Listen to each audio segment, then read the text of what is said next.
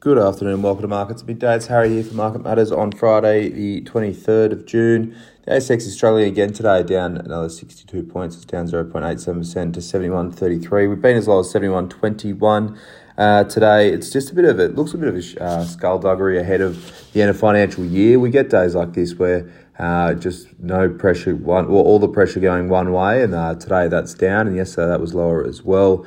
Just a bit of washing out of the market as we head into the end of the financial year. In terms of sector performance, there's one sector trading up. It's staples up 0.17%. Utilities are flat. Worst sectors, energy is down 3.12%. Real estate's down at 1.41%. The worst stocks, Gold Road, GOR down 5.78%. Follow-on selling from yesterday's poor announcement. Brainchip, BRN is down 4.23%, and Santos SCO down 3.93%. The hottest stocks, Fletcher Building, FBU up 2.11%, Endeavour, EDV up 1.3%, and Reliance, RWC up 0.98%.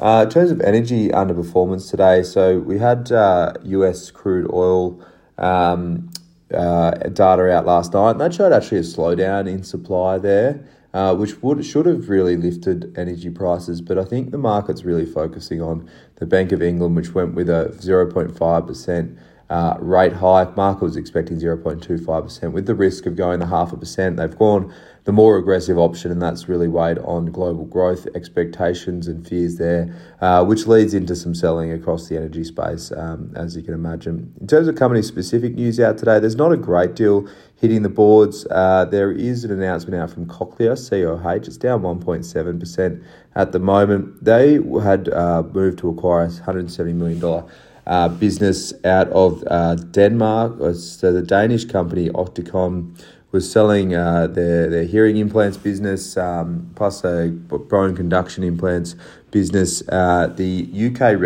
regulator has allowed the acquisition of the hearing implant side, but not the bone conduction implant business. So bit of an issue there in terms of getting some competition through in terms of the UK regulator, but not a great mover on the stock today. You imagine that deal gets recut, still goes through for at least the part that they can buy there.